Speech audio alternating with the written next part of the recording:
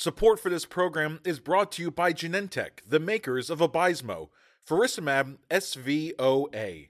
There's more to explore. Discover all the data at vabysmo-hcp.com. That's VABYSMO-HCP.com.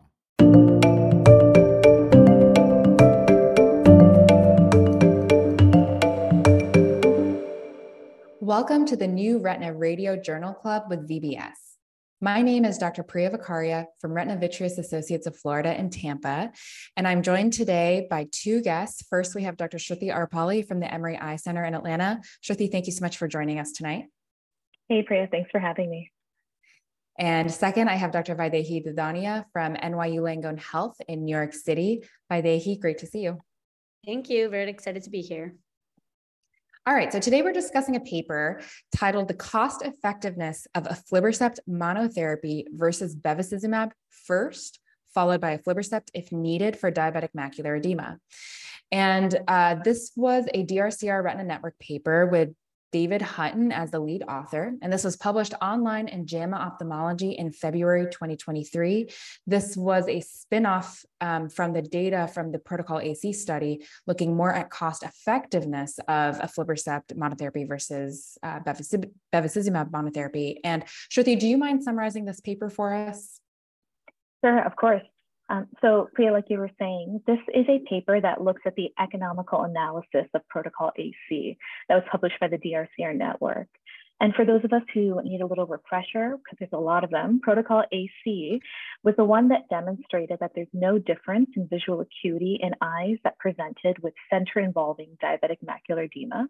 And these eyes also had to have a starting visual acuity of 20/50 or worse. And then what Protocol AC did was it divided these patients into two groups. They were either treated with aflibercept monotherapy and stuck with that drug throughout the whole regimen, or they were started on bevacizumab, and then they had the option to later switch to aflibercept if there's a suboptimal response. During this protocol, it was noted that about 70% of patients were ultimately switched to the aflibercept arm, but the overall Protocol AC showed that there was no significant difference in visual acuity. So now this Hutton paper is looking at the economical analysis or impact of this protocol. So a few words on the methods. In order to make this work, they had pre-planned for this economical analysis to be done at the initiation of the protocol. They used almost all the eyes that they used in Protocol AC. There were a few less because they only used patients with one eye that were involved. They were equally divided between aflibercept and bevacizumab. Patients had to be 18 years or older, have center-involving DME, and have a visual acuity between 20/50 and 23/20. These patients were followed every 4 weeks for the first year, and then they were spaced out depending on their response. And then at week 12, if you were in the bevacizumab arm and they saw that there was suboptimal improvement, so there were certain parameters that they set at the very beginning, then they had the option of switching them over to aflibercept. And a big part of the study was looking at something called quality adjusted life years, or QALYs, and then also looking at the amount of money that it takes to obtain that. And that was represented in something called an incremental cost-effective ratio, or ICER. And so when we looked at the breakdown of patients, what we found was 116 eyes were assigned to aflibercept monotherapy and 112 to the bevacizumab group first. We saw that the average number of visits between the two groups were pretty similar, about 20. We saw that the patients with the aflibercept injection received slightly less number of injections than the bevacizumab group, but not a huge difference. And the big thing was the cost of therapy. So they saw that the patients with the aflibercept monotherapy, the cost per participant for the 2 years was about $26.5 thousand, and compared that to the bevacizumab group that was ultimately switched over if they needed to be, that was only about $14,000. They also looked at this ICER versus QALY ratio to see how patients do in terms of their quality of life. And there's a measurement that's in the literature that says if you have a ratio of ICER to QALY of about 100,000, then it's cost effective. And what they showed in this paper is that if you're in the aflibercept monotherapy group, your ICER to QALY ratio is something like $837,000, so significantly higher than what they expect for something to be cost effective. They also manipulated some of the numbers for this paper to see how they could change the price of aflibercept or bevacizumab to reach this threshold that's determined to be cost effective. And they said in order to do that, you can either drop the price of aflibercept to less than about $300, or they can raise the price of bevacizumab to over $1,300. So the overall points that were brought up with this paper is that they're trying to show that there's an economic reason to start patients on bevacizumab first and then switch them later to aflibercept if they need it, and that it's a much more cost-effective method to do, and that the quality gains were favored for patients who were on aflibercept monotherapy in the first year, but these were very small, and the cost for maintaining these was very high. So ultimately, it made more sense to start with bevacizumab and switch over later. Fantastic summary, Shruthi, on a very complicated topic. So Vaidehi, I want to kind of throw this over to you. A lot of insurance companies are mandating step therapy, and Protocol AC is kind of showing that, kind of mimicking step therapy, essentially, starting with bevacizumab and then tiering to aflibercept upon failed therapy.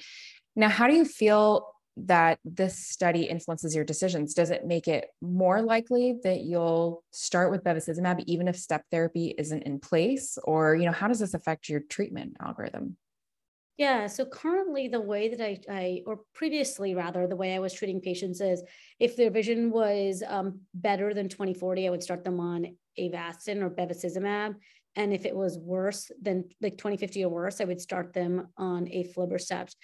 And, cost is the primary driver for step therapy. It's really difficult for every single patient, get on the phone and do an appeal. And even when you do that, they don't accept it. And so generally, I think that what this shows is it provides us some comfort knowing that even if we have to do 3 bevacizumabs, we're not losing much by doing that. And we can explain that to the patient.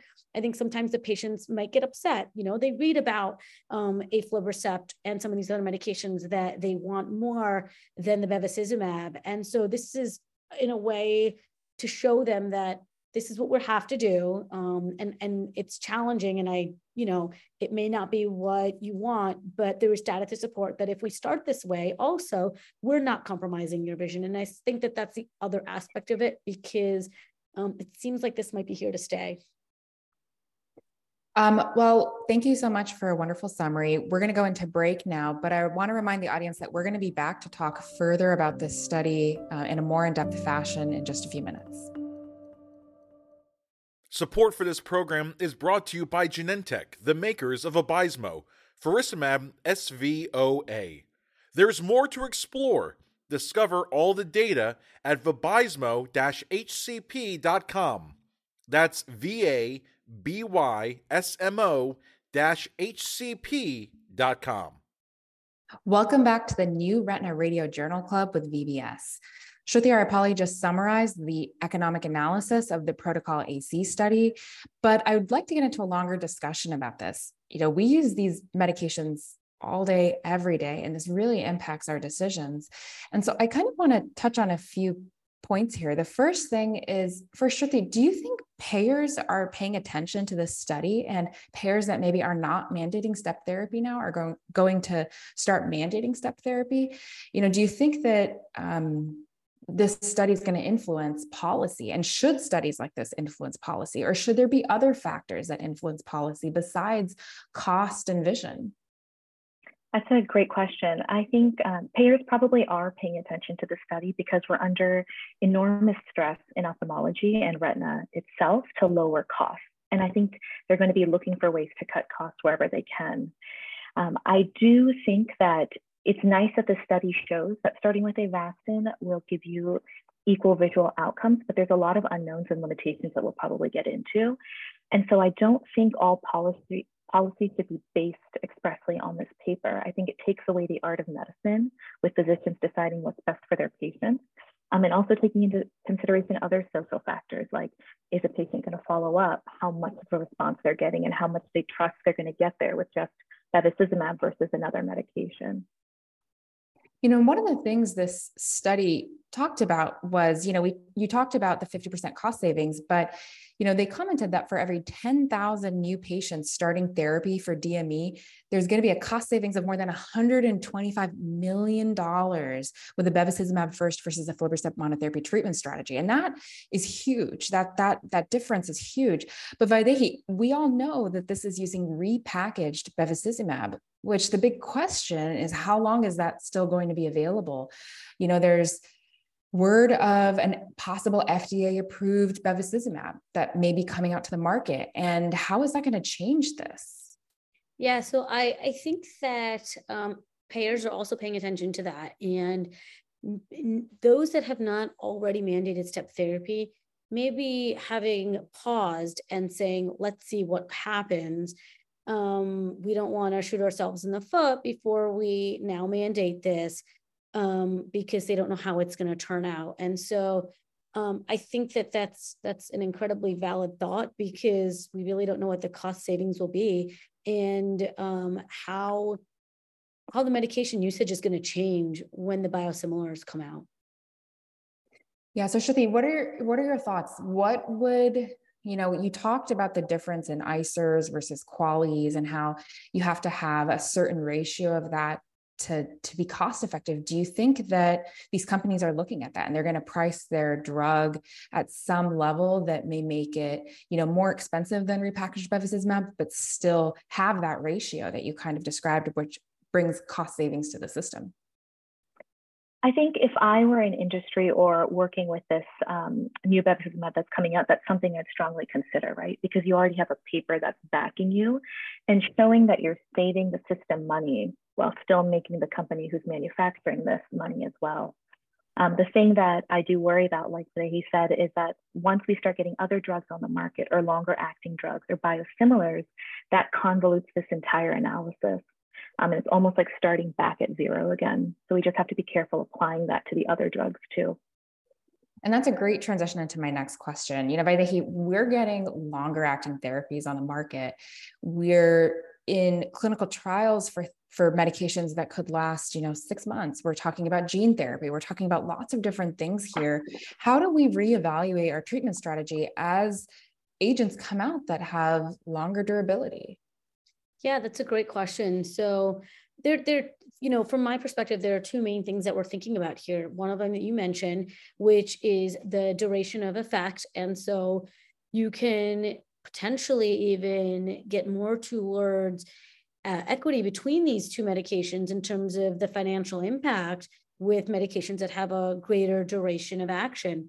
But then you also consider treatment burden, which is different from even the duration. So getting 12 intravitreal injections a year and having 12 visits a year versus 2 to 4 versus maybe needing 6 and not having treatment in all of those. And so these are all kind of further analyses that we would hopefully be performing so we get a better idea of how this fits in our treatment paradigm.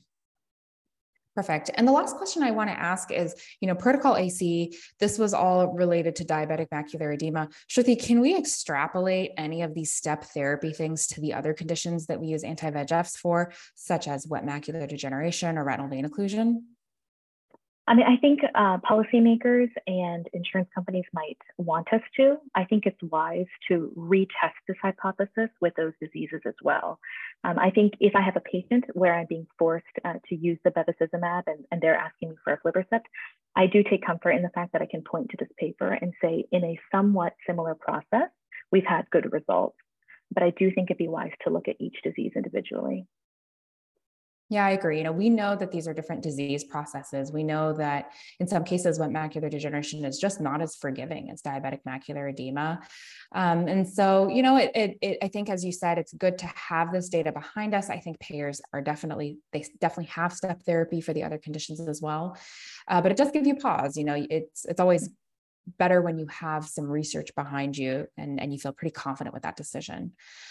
Well, I want to thank both of my guests, Dr. Sruthi Arepalli and Dr. Vaidehi Dedania. Thank you so much for joining us for this episode of the new Retina Radio Journal Club with VBS. And thank you to our audience for listening today. Stay tuned as we'll have more episodes coming out, and have a great night.